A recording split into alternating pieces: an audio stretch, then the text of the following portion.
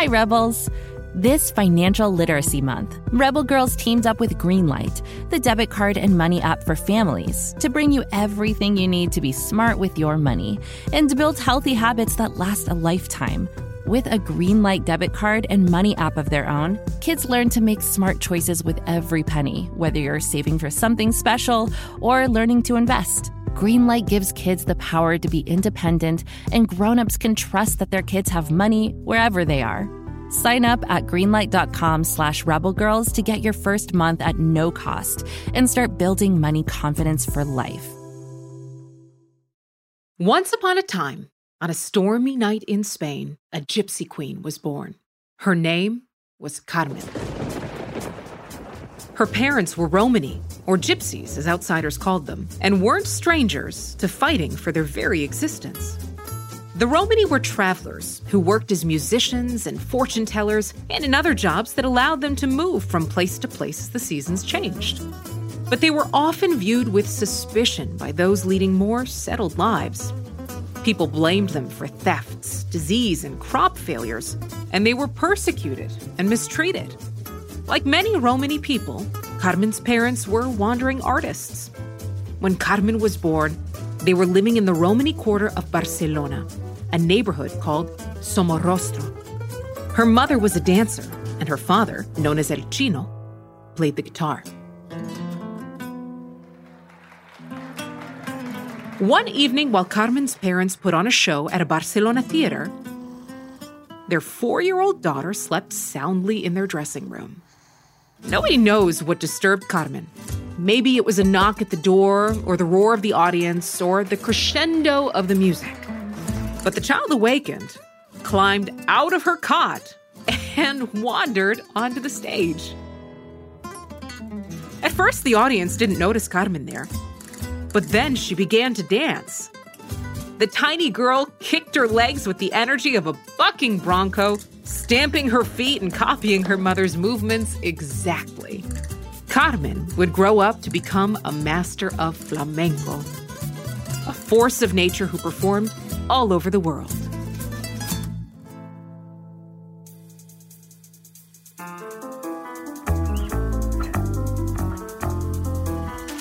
I'm Tanja Babich, and this is Goodnight Stories for Rebel Girls, a podcast about the rebel women who inspire us. This week, Carmen Amaya.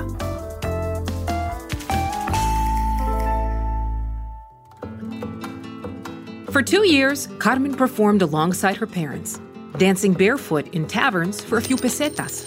She stole fish and fruit when she was hungry, racing down cobbled streets and through tight alleys to the safety of the beach. At the water's edge, she admired the fury and the might of the sea. When Carmen turned 6, her father sent her to school. But when she got there, she found it impossible to sit still.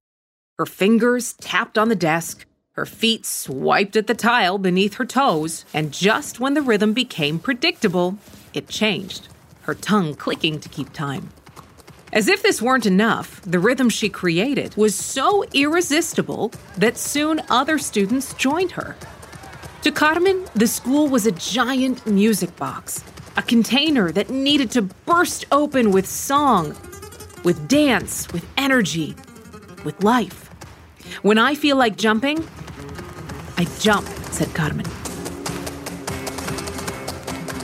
Carmen did not follow any rules but her own. Soon enough, the administration grew tired of Carmen's antics and expelled the troublemaker. But she still had flamenco. Carmen's departure from school was abrupt. She hadn't even learned to read and write yet.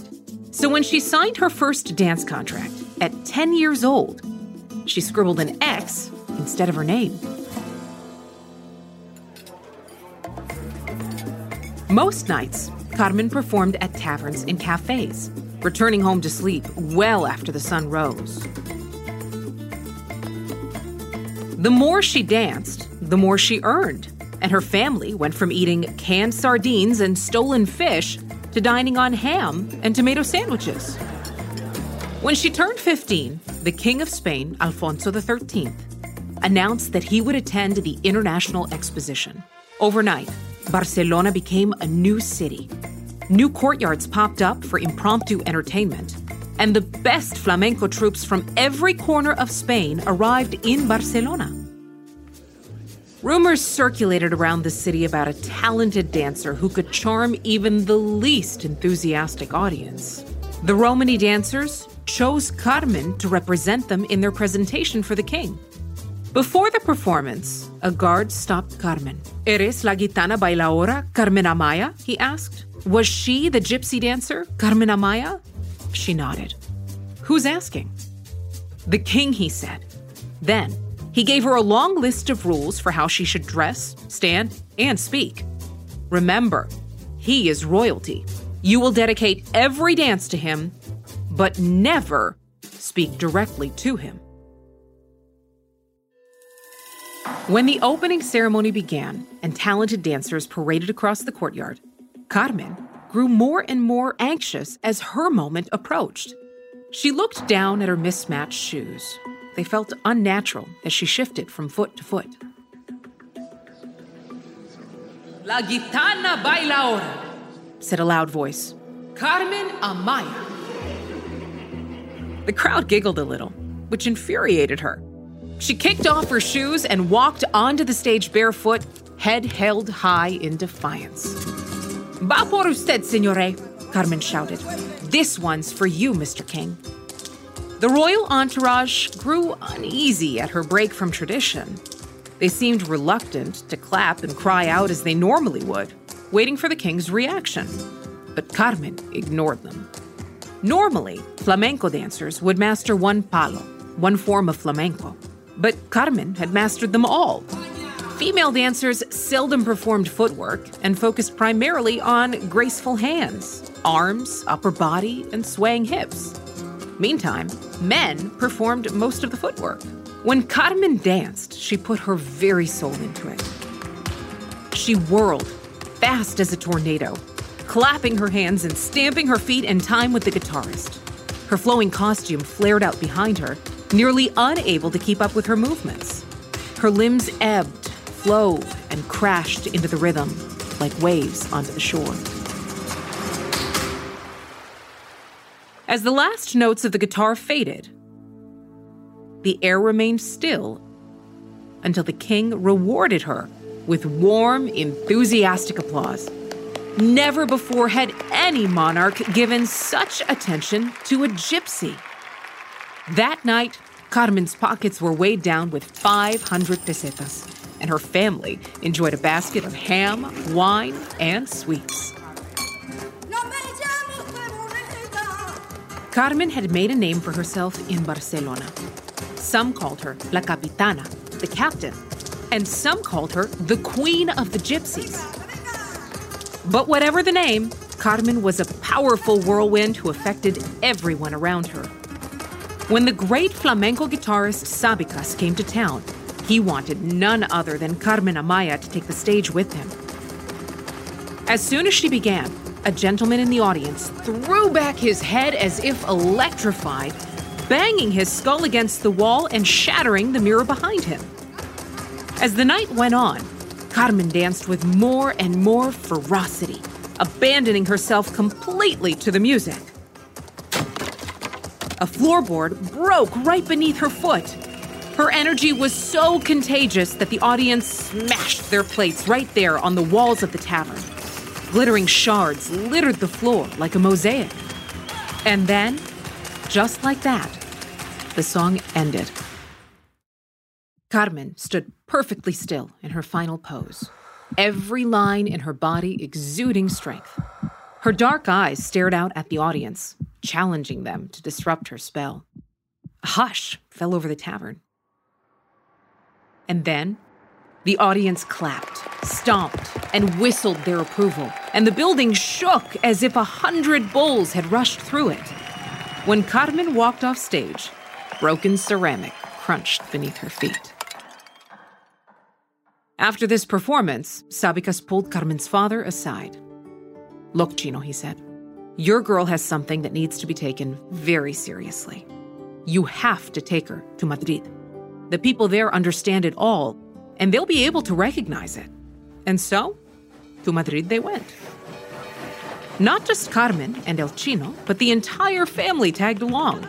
Her younger sisters danced, her mother cooked, her father and brother negotiated her contracts, and her uncle and cousins accompanied her on guitar. When the sisters married, their husbands and their children came along too. They were her dance company, her colleagues, her friends, her community. I don't know how to go through the world alone, and if I don't go with my people, I get nothing out of life, she said. She had come a long way from when she had performed for just a few pesetas. Now, through flamenco, she was able to support her entire family.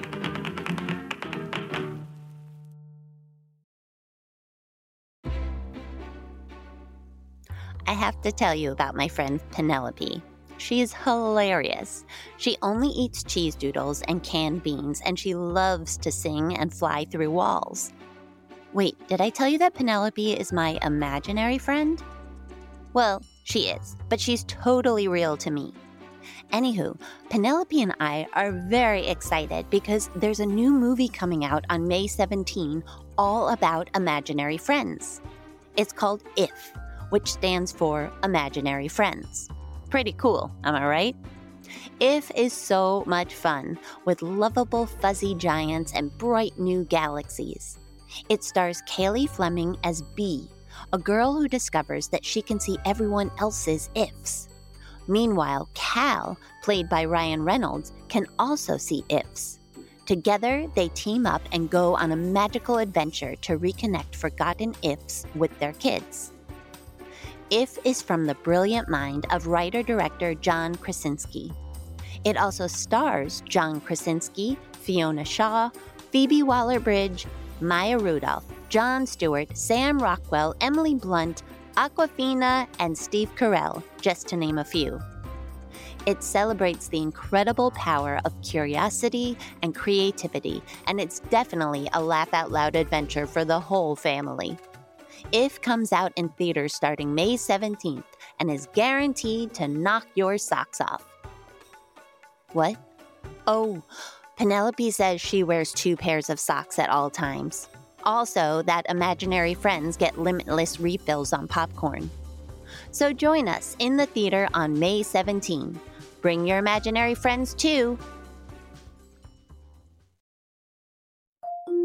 Can't get enough of Rebel Girls?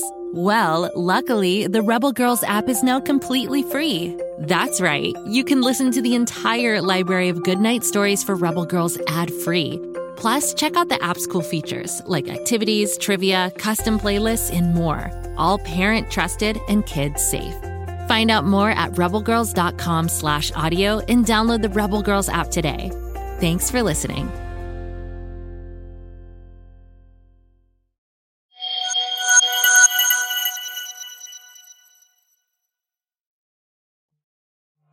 In 1936, civil war broke out in Spain.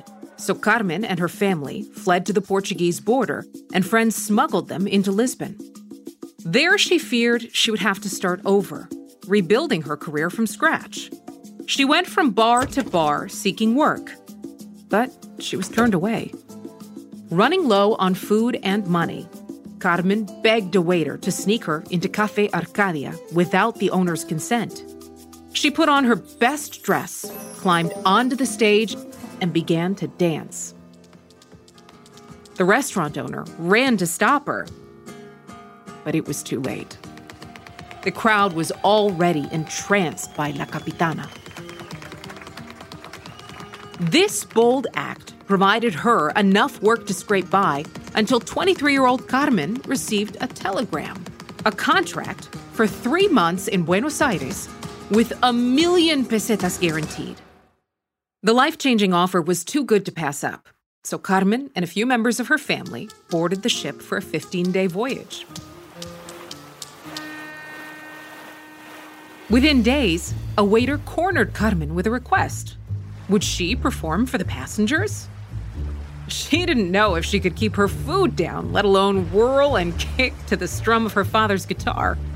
But Carmen had learned to dance from the ocean that now writhed beneath them. As a child, she had watched the waves for hours, hypnotized. The foam enchanted her. The force of a storm tossing debris inspired her. And like the last notes of a grand finale, the tide receded into the sea. Now, sitting in the belly of the ship, Carmen's feet had grown restless. She couldn't remember going so long without dancing. During that voyage, Carmen put on shows for all of the passengers, poor and rich, and she would not accept a dime in payment.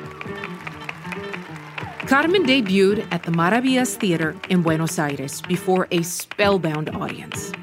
And like everywhere she went, Carmen's dancing was unlike anything they had ever seen. Carmen had traveled to Buenos Aires with a 3-month-long contract. Instead, she ended up performing there for 2 years. When she left, Argentinians named a theater after her, El Teatro Amaya. After a tour in Latin America, the great Carmen Amaya, accompanied by more than a dozen dancers and guitarists, arrived in North America. Her salary in the United States was unfathomable, today's equivalent of about $30,000 a week, which she shared with her family. In New York City, they stayed at the most prestigious hotel there was, the Waldorf Astoria. The Amaya clan always kept the doors open, floating from one room to the other, dancing, playing instruments, and chatting loudly. One guest even claimed the family had been cooking sardines in their rooms, which Carmen adamantly denied. The hotel management soon grew exasperated. She was disrupting the other guests' experience and would have to leave. Having no patience for intolerance, Carmen and her family took their money elsewhere. But the Waldorf Astoria was not the only place where prejudice lived. On Fifth Avenue, Carmen stood outside of an expensive dress shop, fascinated by a majestic fur coat. She entered the shop and asked to try it on. The clerk barely glanced at Carmen's gypsy clothes before turning her away. "It's an exclusive collection," the attendant told her, implying that the coat was out of reach for a person like Carmen. She stopped the woman at once, unfolded a wad of bills and said, "I'll take 7. She passed out the fur coats one at a time. Each sister and cousin put one on and basked in the feel of soft fur on her skin. And then the 7 of them walked the streets of New York together. Sometimes North America was kind to Carmen, and sometimes it was harsh. She performed at the legendary Carnegie Hall and even the White House by invitation of President Franklin Roosevelt himself.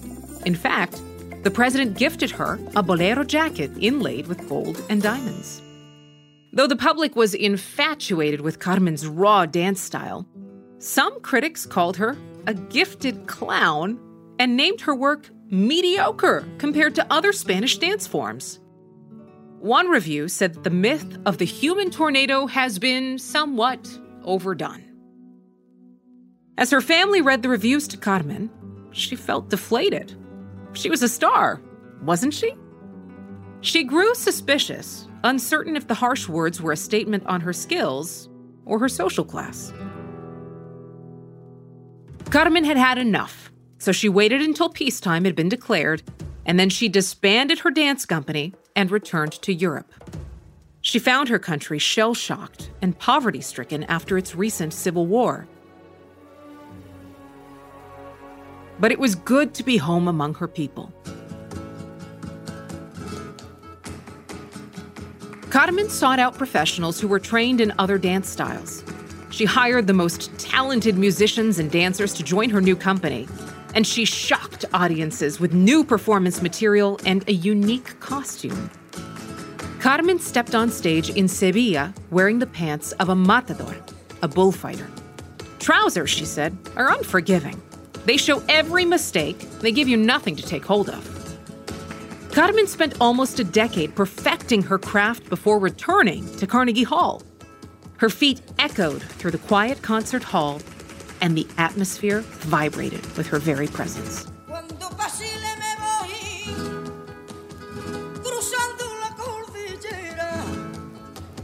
"The new Amaya is overwhelming," one critic said after her performance.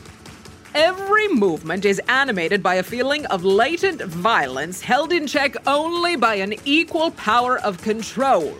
When she lifts an arm, it's as if it were forcing itself through a weight of water."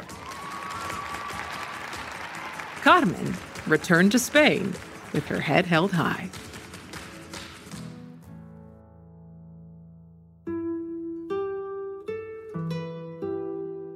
In the spring of 1963, Carmen's body began to fail. Every minute on stage required hours of recovery afterward. In bed, her back spasmed brutally, and all she could do was desperately search for a comfortable position. But no relief ever came. She rested as much as she could and then returned to her art. She had to dance, she said, to remember what it was to be alive again, until one night, she collapsed. Carmen rested for a few weeks and then took to the stage one last time. But again, she couldn't finish her performance. The pain overwhelmed her, and she fainted. She had advanced kidney disease, and her body couldn't take the stress anymore. "I feel like a caged lion," she said. She retired to a beach estate to await the arrival of spring, but she wouldn't survive to see the winter. She was buried shoeless because the sea had made her who she was. In the Gypsy tradition, family and friends are encouraged to visit the home of the deceased and take something that reminds them of their loved one. By the time the mourners had gone, the house was bare. Just as she had in life, Carmen gave all that she had to the people she loved the most.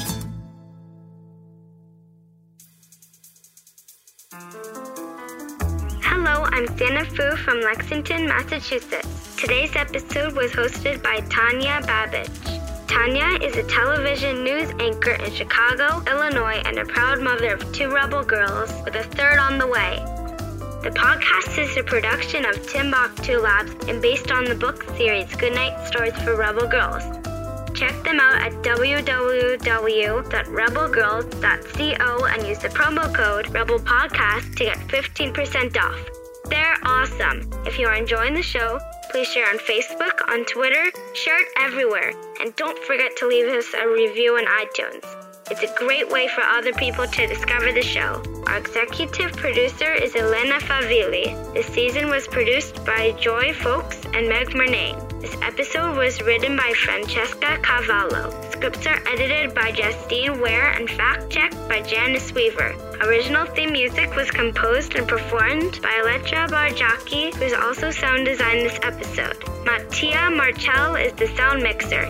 Until next time, stay tuned and stay rebel. Thanks for listening to this episode, Rebels. Did you know there's a whole world of Rebel Girls to explore? Go to rebelgirls.com/more to check out our latest books, t-shirts, crafting kits, and, well, more. Visit rebelgirls.com/more. Until next time, stay rebel.